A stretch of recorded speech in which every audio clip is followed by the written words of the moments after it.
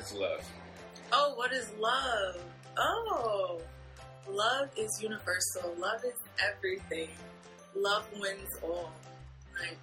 Love is when you're unconditionally accepting, unconditionally forgiving, and you just see everything for what it is. No judgment.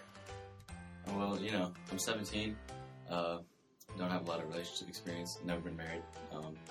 But, a lot of people, like a lot of girls, they always say they love you, and it doesn't mean anything to them. They just use it as an excuse to, get closer to you. And, I'm not experienced in it, but all I know is that, it can change how you feel about someone, and it makes you want to get closer to them and be with them the rest of your life. Kindness. I said kindness.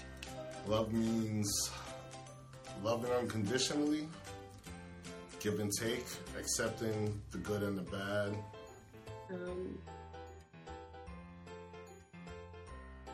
Just the never ending, you can't do anything to make me not love you. And I feel like love happens to you too, and you definitely can't deny it when it happens. And it just embodies everything that the person is and who they are, and you can't stop it because it just happens to you. To me, love's a complex word.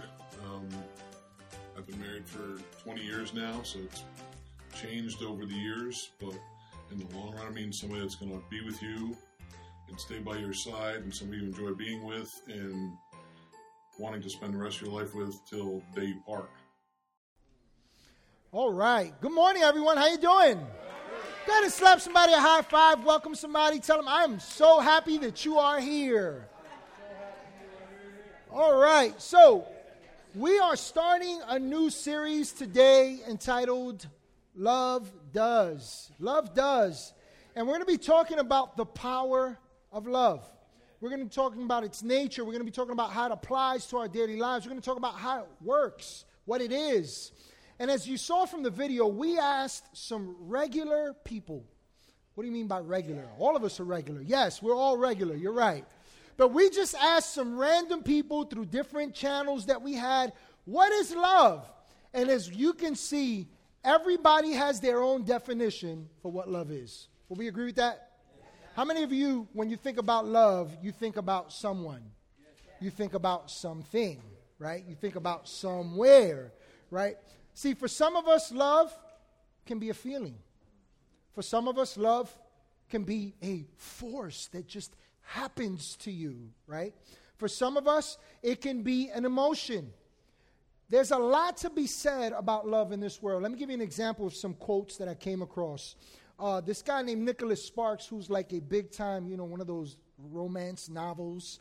He says, I'm quoting him as saying this, love is like the wind. You can't see it, but you can feel it, right? Aristotle, right, the great philosopher once said, love is composed of a single soul inhabiting two bodies. Real deep, right?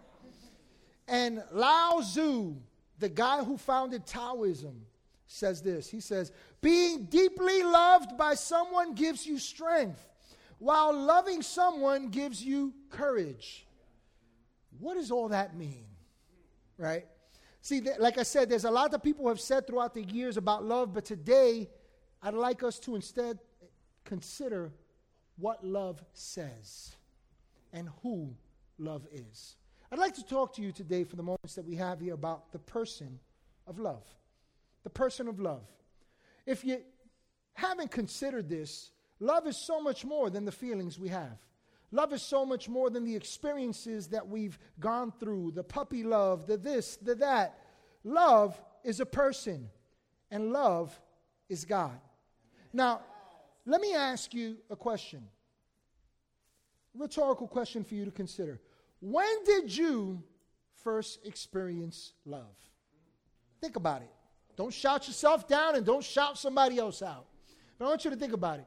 The truth is this, that when you think about love in the beginning, now I know for some of us who say, God is love. Praise God. I'm glad you see that. I'm glad you got that revelation. But the truth is that before we ever understood that God is love, we concluded our definition of love from an experience with someone. Could have been a parent. Could have been a teacher. Could have been a mentor. Could have been a pastor. Could have been a friend. Could have been people that you grew up with. But the truth is that love is so much more than the experiences we've had with people. And the reason why I want to start off by kind of opening up this conversation with that point is because if we're not careful, we will continue to equate love to people at the expense of God. That's dangerous. That right there is a false definition. So let's take a deeper look at love in the book of 1 John chapter 4, verses 7 through 16. 1 John chapter 4, verses 7 through 16. This guy knew a lot about love, this guy John. This is the guy that dared to say, I'm the one that Jesus loves. This is the guy that dared to say, hey, of all the 12, I'm the one who can lean on his chest. I'm the one that is closest to him. So let's consider what the Holy Spirit placed upon John's heart in revealing to us love. Starting at verse 7 in 1 John chapter 4, it says, Dear friends, let us continue to love one another, for love comes from God. As we're reading this, I want you to think about this. What does God want us to know about his love? Now, I know I'm here sharing a message, some thoughts with you, but I don't want you to leave here saying this is what Pastor Jose said.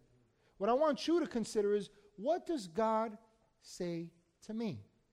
What is it that God wants me to understand about his love? And so he says, Dear friends, let us continue to love one another, for love comes from God. Anyone who loves is a child of God and knows God. But anyone who does not love does not know God, for God is love. Go ahead and share with somebody, God is love. Tell somebody else, God is love. Now go ahead and tell yourself, God is love. I know for some of us, we're still kind of struggling with this. I pray that I do justice in sharing this message of God's love today. It says that God showed how much he loved us by sending his one and only Son into the world so that we might have eternal life through him. This is real love. Not that we loved God, but that he loved us and sent his Son as a sacrifice to take away our sins. Dear friends, since God loved us that much, we surely ought to love each other. No one has ever seen God. But if we love each other, God lives in us, and his love is brought to full expression, watch this, in us. That's for another week, but I just want to point something out to you that when God made up his mind to reveal his master plan of his love, there's two vehicles through which he did it. The very first and most important one was his Son, Jesus Christ. That's the very first and most important one. But do you know how God continues to show his love? We just saw it in Scripture. Through us. Through us. Through you. Yes, through you. Through me. Through people. What an amazing plan. And so it goes on to say in verse 13, and God has given us his Spirit as proof that we live in him and he in us. Furthermore, we have seen with our own eyes and now testify that the Father sent his Son to be the Savior of the world. All who declare that Jesus is the Son of God have God living in them, and they live in God. Verse 16, we know how much God loves us, and we have put our trust, listen closely, in his love. God is love, and all who live in love live in God, and God lives in them. Listen, you could spend the rest of your life in those 9 little verses thinking about God's love. There's a couple of things that we see here about God's love.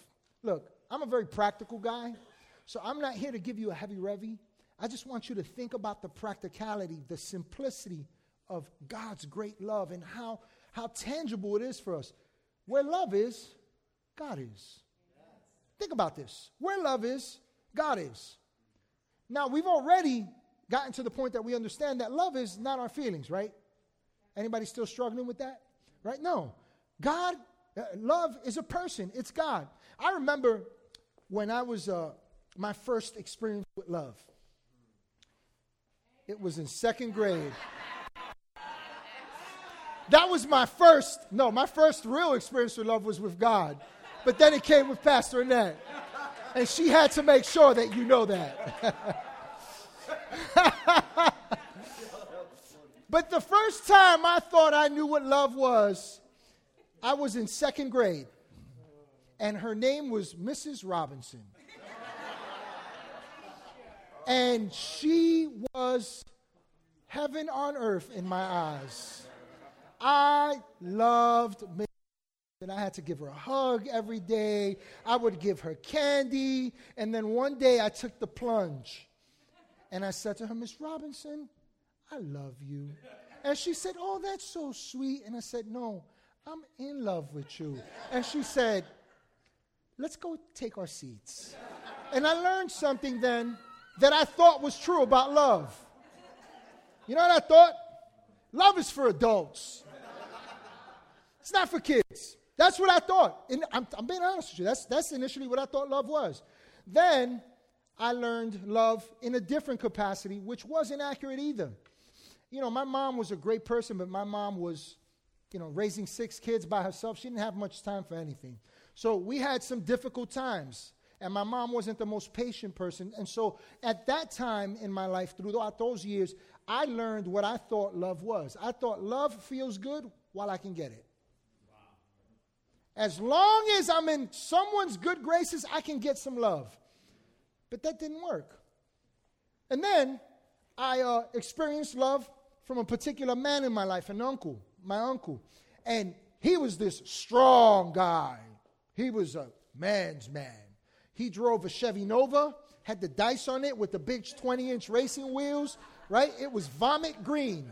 Ugliest thing you could, but it was a nice car, right? And because it was my uncle, I just loved the car. But I learned from my uncle that love is strong until I let him down. And then I thought, well, I'm weak. I can't do this. Love doesn't work for me. And then there's the love that some of us have come to know or are still in this process of getting to know. By the way, that process never ends. Love never fails, but love goes on and on and on and on.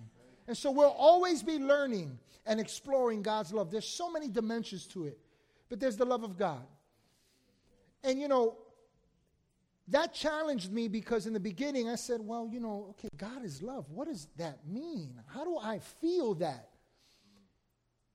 And that failed me until I began to see that God doesn't just love. God is the person of love.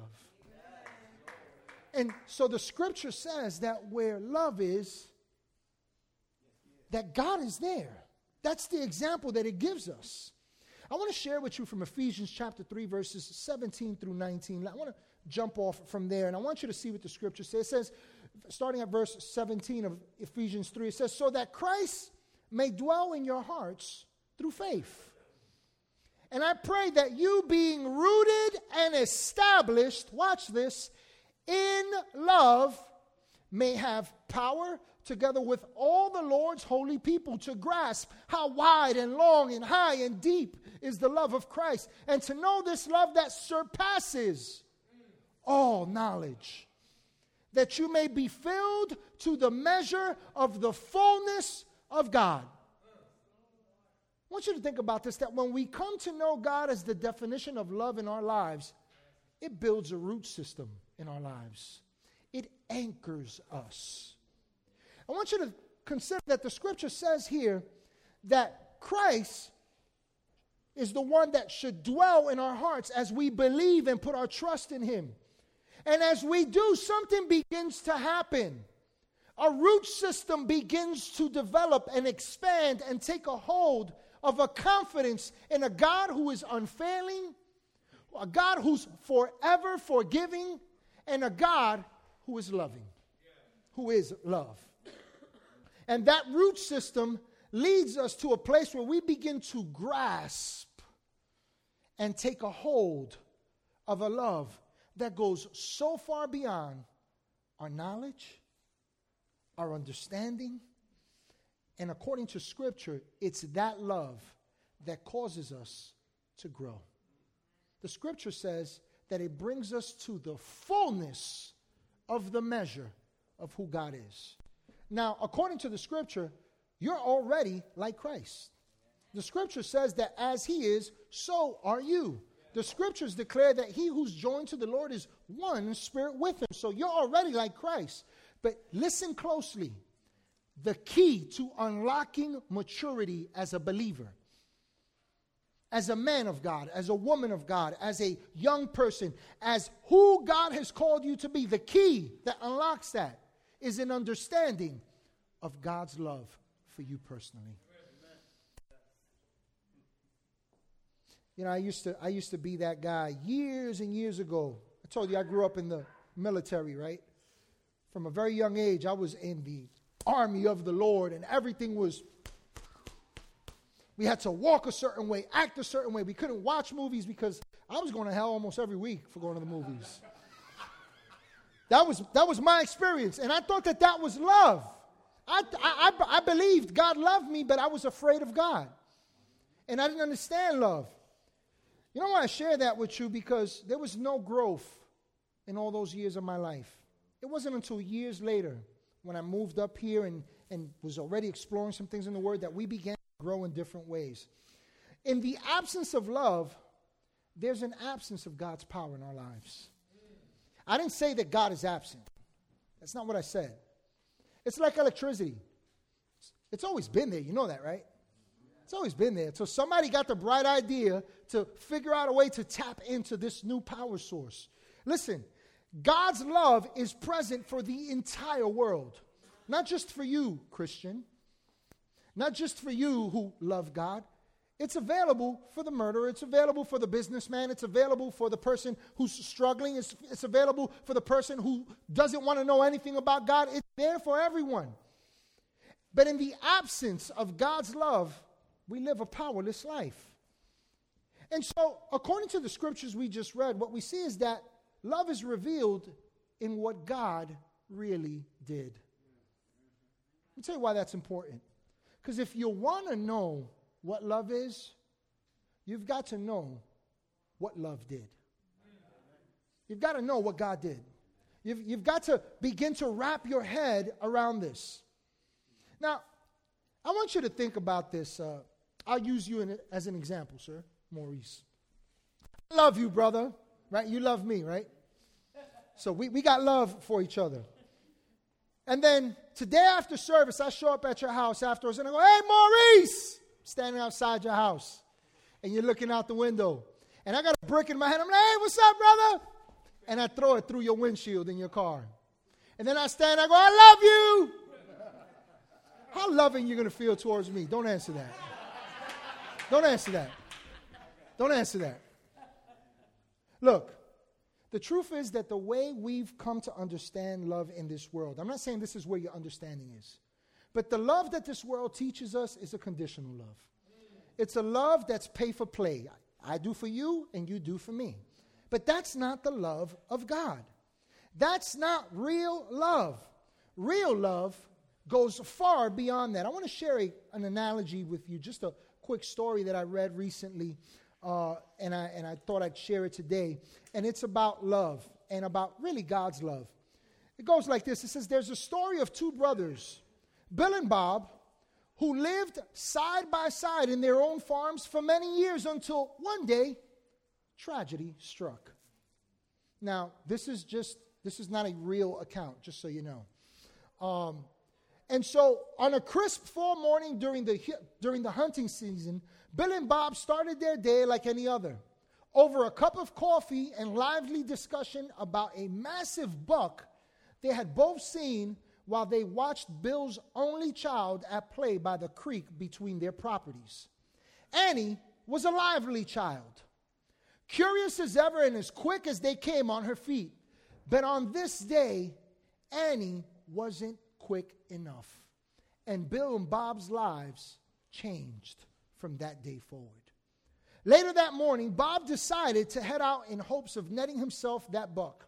After a few hours of sitting in the woods on his property, his heart leapt as he saw his prize. He thought to himself how much meat it would provide and how he'd brag over it to his brother Bill and what its head would look like once mounted on a mantle in his home.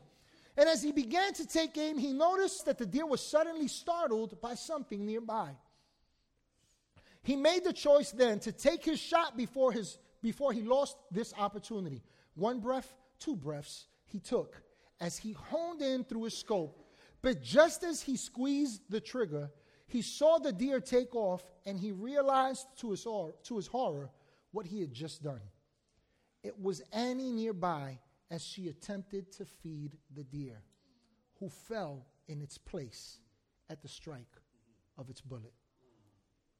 One day, many years later, there was a knock at Bill's door.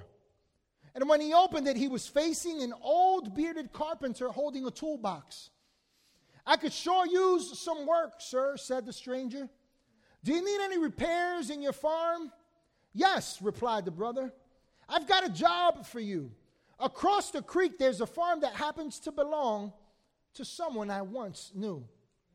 Until recently, the whole area between our homes was green, but then he changed the creek's path, making it into a border between us. I'm sure he did that for spite, but I'll show him," said Bill. "You see those trees by the barn? I want you to turn them into a 10-foot tall fence. I never want to see his face again." The old carpenter thought quietly to himself for a few moments and eventually said, "I see." The farmer helped the carpenter carry his tools and the wood and then drove off to the city on some errands. When he came back in the evening, the old carpenter had finished. Upon arriving at the creek, Bill was stunned. His eyes were bulging out, and he couldn't utter a single word. Where a fence should have been standing, a bridge now stood. A quaint and special bridge, truly a work of art, with an intricately carved banister.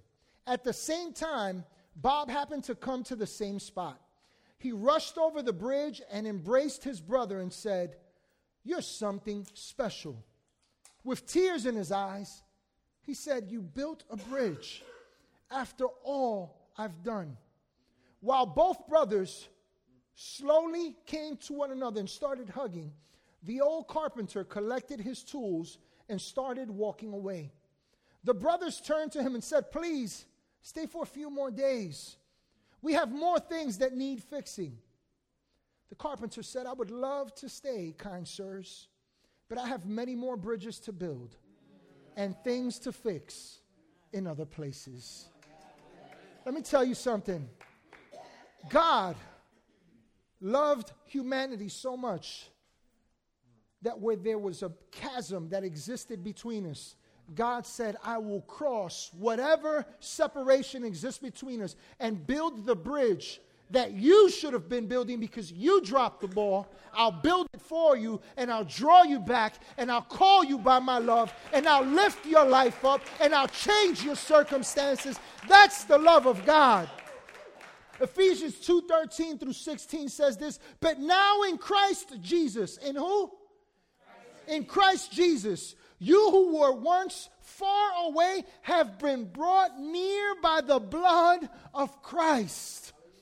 For he himself is our peace, who has made the two groups one and has destroyed the barrier, the dividing wall of hostility, by setting aside in his flesh the law with its commands and regulations. His purpose was to create in himself one new humanity out of the two, thus making peace, and in one body, in himself, to reconcile both of them to God through the cross, by which he put to death their hostility."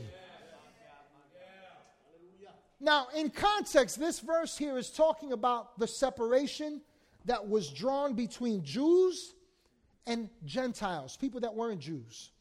There was this line that they had set where they said, we're godly and you're not. And God said, no, no, no, no, no. That's not my plan for humanity. Let me show you a better way. Notice that the scripture says that he brought us near by the blood of Christ. Listen closely. It is the sacrifice of Christ that built the bridge that now guarantees us, according to scripture, that we can come boldly before his throne of grace and mercy, and it's always available to us. Let me tell you something. There is nothing keeping you from the love of God, and there's nothing keeping the love of God from you this day. See, to love, we must first know love. We must know love. 1 John 4:16 says, we know how much God loves us, and we have put our trust in his love. Let me just stop right there for a moment. Listen to what the Holy Spirit, what God is saying through the life of this man. He says, I know that God loves me. He says, we know how much God loves us. How much? How can you even put a size to the love of God? How can we even begin to draw a line and measure the love of God? And yet this man, through what God has done in his life, is writing this letter. And here's what he's saying. Here's what God is communicating to us. You can know my love to that extent. You can know a love that is unending. You can know a love that has no measure. You can know a love that is forever at work and available in your life and mine. But you see, without knowing how much God loves you and God loves me, and putting our trust in his love for us, we ourselves cannot love. We can't. We all have said it. I love you. Can I ask you a question for self-reflection? Has that always proven to be true in your life? I know it hasn't in mine. See, without this love of God, understanding God's love for us, and allowing that to begin to produce roots and eventually produce fruit in our life, we can't love. Love is a lot like a fruit, you know that? It can't be enjoyed unless its seed is first planted. Here's something simple to consider. Let your mind be renewed to how much God loves you, and watch how love works through your life in every regard. You'll be a better husband. You'll be a better mother, a better father. You'll be a better neighbor. You'll rise to places that you never thought you would, because you are primed and ready to produce the fruit that God wants all the world to know. His love. His love. His love. And so the Bible records a time when Jesus gets invited for dinner, of all things, to the home of a Pharisee. Now, what you might not know, or maybe you do, is that in these days, when you invited someone to your house, it wasn't just like, hey, come on over for pizza. When you invited someone to your home, it was an expression of love. There were actually things that you did for your guests. You had their feet washed. There was a certain place that they held amongst the food. They were given priority. There were things that demonstrated an esteem, a love for the guests. And so Jesus is invited to a dinner in the home of a religious leader, a Pharisee. Now, here's why that's important to understand. Because of all people, this particular person, this man, should have known what love is. You see, he was a religious leader. He talked to people about God. He taught people about God.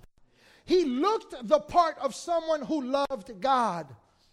He did all those things right. That's how these Pharisees lived. But what we find is a completely different story. Turning your Bibles with me to Luke chapter 7. We're going to go there to verse 41 in a second. But the Bible says that when Jesus shows up and he sits down, that a woman gets wind of the fact that Jesus is at this Pharisee's home. Now, the thing that's notable about this woman is that it clearly tells us in the scripture that she was known to be a sinner. Let me put it to you this way.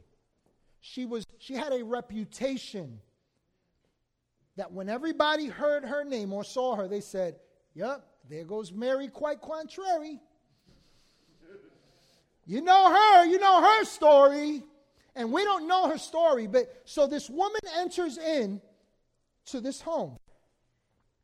And the Bible says that when she comes in, she's in tears. And she comes to the feet of Jesus. And she begins to kiss his feet and to wash his feet with her tears and with her hair. You know, in Jewish culture, they believe that a woman's hair is her glory. So for her to take her hair and to begin to get into the crevices of his feet and to clean and wipe away and kiss his feet, there was something genuine happening there. The thing about it is that the Bible tells us that this Pharisee, this religious leader, who should have known better, he sits there, and as he sits there, he stands in judgment. He says, doesn't he know who this woman is? Washing his feet? Doesn't he know who this person is? And the scripture says that this woman, who was known, who had this bad reputation, she comes in with this flask of oil. Very expensive oil. And she takes the oil and she pours it upon Jesus' head. She anoints him. This is important because in the midst of this, there was a lot of misunderstanding as to what was happening. Another portion of scripture tells us that one of the disciples, Judas of all people, says, "Hey, why would we have her waste that precious perfume? We could have sold that to the poor and gotten more money for the poor." If you know anything about Judas, it was about himself. He didn't understand love either. So let's go to verse 41 of Luke chapter 7 and explore what happened here in greater detail. Starting at verse 41, it says, "Then Jesus told him this story." Jesus hears what this Pharisee is saying. And he says to him, "Simon, I have something to say to you." Verse 41, it says that Jesus tells him a story. It says, "A man loaned money to two people, 500 pieces of silver to one and 50 pieces to the other, but neither of them could repay him. And so he kindly forgave them both, canceling their debts." By the way, Jesus is using a parable. And for those of you that have been here long enough, you know this about parables. Parables are a tool that Jesus would use to reveal something about himself and about his kingdom and how he relates to people. And so, get this, the man who was owed the money is God. And the people who owed the debt are us. Right? So anyway, back to the story. And so he canceled their debts, and Jesus asked this question, "Who do you suppose loved him more after that?" Simon answered, "I suppose the one for whom he canceled the larger debt." "And that's right," Jesus said. And then he turned to the woman and said to Simon, "Look at this woman kneeling here. When I entered your home, you didn't offer me water to wash the dust from my feet. But she has washed them with her tears and wiped them with her hair. You didn't greet me with a kiss, but from the time I first came in, she has not stopped kissing my feet. You neglected the courtesy of olive oil to anoint my head, but she has anointed my feet with rare perfume. I tell you, her sins," and watch what Jesus says, "and they are many, have been forgiven. So she has shown me much love. But a person who is forgiven little shows only little love." Then Jesus said to this woman, "Your sins are forgiven." The men at the table said among themselves, "Who is this man that he goes around forgiving sins?" And Jesus said to the woman, "Your faith has saved you. Go in peace." I want you to remember verse 50. Your faith has saved you. Go in peace. I want you to remember that for a reason. And so look, this Pharisee obviously thought that he was doing something great.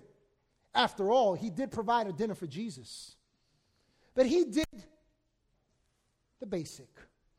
I'm just going to invite him into my home. Outwardly, Pharisees were known to be commended for their religious service, their outward appearance before people. And for this guy, it meant something to him that he, of all people, was inviting Jesus to his home. But what we see here is that the one thing he lacked was love. It was love. You know, we can approach God that way if we're not careful, where it's just about doing what we should do and lose the heart, lose the love for God.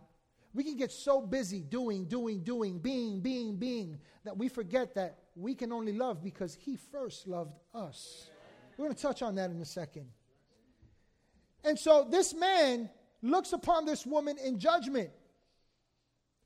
But what he fails to realize is what actually happened to this woman.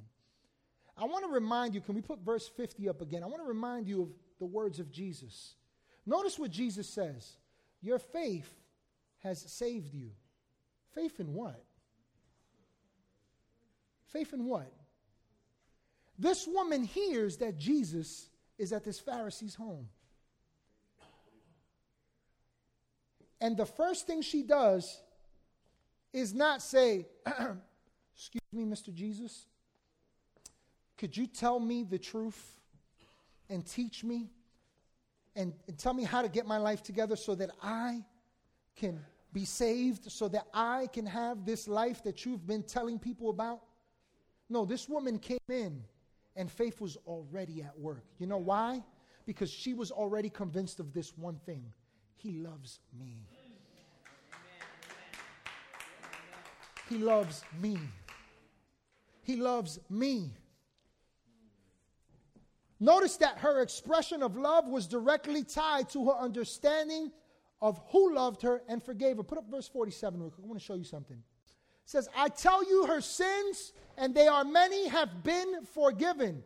So she has shown much love. Get this. Jesus had not yet said to her, your sins are forgiven. And he says her sins have already been forgiven. Why? Because she was already convinced of how much he loved her. Let me tell you that love truly does set us free.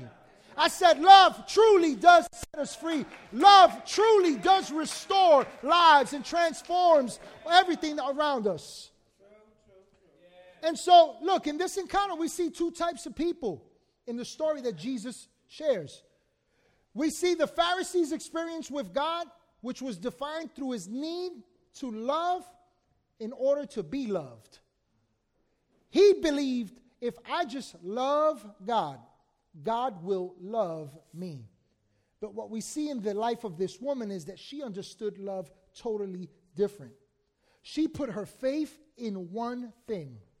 Jesus loves me, forgives me, accepts me. That'll turn your life around. And so, as we're wrapping up here, I want to just point some things out to you about the scriptures in regards to God's love for you. Go ahead and tell somebody, this is for me. This is for me. This is for me. This is for you. Not for anyone. This is for you. Ephesians chapter 1, verses 4 and 5 says this. Even before he made the world, God loved us and chose us in Christ to be holy and without fault in his eyes. Now, get this. Here we are when we come to Christ and we go, oh man, I'm this wretched sinner. I'm so bad. I'm so wrong.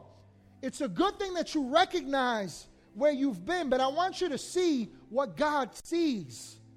Look at what the scriptures say. It says that God loved us and chose us in Christ to be holy and without fault in his eyes. But don't miss the first half of that. Even before the world was made, God said, the plan for your life is holy.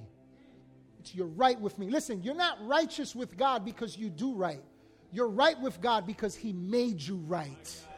because he says you're right, because there is no fault in his eyes when he looks at you. You know, one of the biggest lies is in this world, people look at themselves, and when they think about Jesus and they think about church, they think that somehow they have to measure up to something. If we could only do a better job of just simply displaying this truth, that God sees the best in you in your worst circumstance and believes in you more than you even believe in him. God loves us that much. He says you're destined for holiness, for righteousness. This is why we must get a hold of this love of God. Listen, God loved you before you were ever in the picture. Before you were ever in the picture. And listen, while you're in the picture and even after the fact, his love remains. And so he says, even before he made the world, God loved us and chose us in Christ to be holy and without fault in his eyes. God decided in advance, to adopt us into his own family by bringing us to himself through Jesus Christ. This is what he wanted to do, and it gave him pleasure.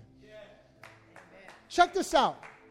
You know what's interesting about adoption?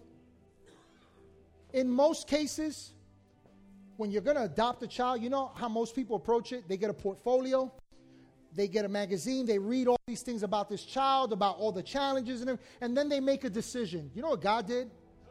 God said, get that out of my face. I don't need to see any of that. I don't need to hear any of that. I'm already convinced that you're mine. I've already destined you to be my child. I already love you, even though you don't believe it. Somebody needed to hear that today. Listen, instead of understanding love from our limited experience, the picture that we see, we got to begin to get this, that God loved us beyond the picture. God loves you. You. He loves you. 1 John 4:19 says, we love because he first loved us. Listen, you can't give love if you can't accept God's love. If we never partake of the love of God, we can never be a channel to give it. You can never love your husband the way God called you to. You can never be the parent that God called you to. You can never be the man that God has destined you to be in this world, in your community. You can never do the things that God has called you to if you can't accept freely that God loves you. That he's not asking you for anything.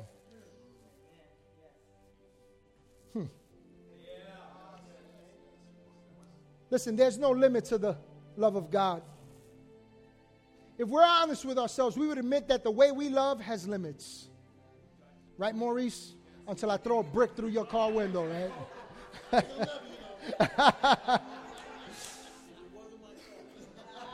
But if we truly understood love in this world, if we could just grasp and allow the roots of God's love to take hold in our lives, you know what would happen? There would be no such thing as unforgiveness. There would be no word as the word stranger that would exist in our vocabulary. And there would be no such thing as enemies, only family, only friends, only love. Romans 8:38 and 39 says this, and I am convinced. Let me ask you a question. Are you convinced of God's love? Listen to what he says. And I am convinced that nothing can ever separate us from God's love. Neither death nor life, neither angels nor demons, neither our fears for today nor our worries about tomorrow. Somebody needs to hear this. You've been worrying about tomorrow. You've been thinking about today. And God's saying, baby, I'm still with you. I'm still walking this out with you. I've never left you. Not even the powers of hell can separate us from God's love. No power in the sky above or in the earth below. Indeed, nothing in all creation will ever be able to separate us from the love of God that is revealed in Christ Jesus our Lord. No matter how far you go and the barriers you think you create or the ones that you think exist between you and God, think about this. Real love, God's love, remains. Remains. And lastly, only real love gives us real life. Listen closely. Back to this story with this woman. This woman was riddled with shame. She was known by everyone to not just be at the bottom of the barrel, but under the barrel. She was overlooked. She was cast aside. She was judged. She was looked down upon. And she finds herself before Jesus. And verse 50 tells us that Jesus says to her, if we could just put that up again. He says, your faith has saved you. Watch this. He says, go in peace. You know what that word peace there means? That word peace is the Greek word. I'm going to jack this word up, so don't judge me. I think it's something like Irene or something like that. Or maybe Irene or whatever it is. But it means to prosper. Listen, it means to live in a state of quietness and rest. But watch what it also means. It means to be made whole again. Now, maybe, just maybe, someone here needs to hear this. But there's an again with God. You're not done. You're not done. Listen. Where once you thought you understood what wholeness was. Oh, man. There's something better in store. There's something more ahead of you. You are not done yet because God loves you. You're not done yet because God's called you. You're not done yet because God has chosen you. You're not done yet because God is convinced of you. Jesus gave this woman a new life that would blossom from the root system of his love for her. And in like manner, without growing in our understanding of God's love for us, we cannot experience the true life that God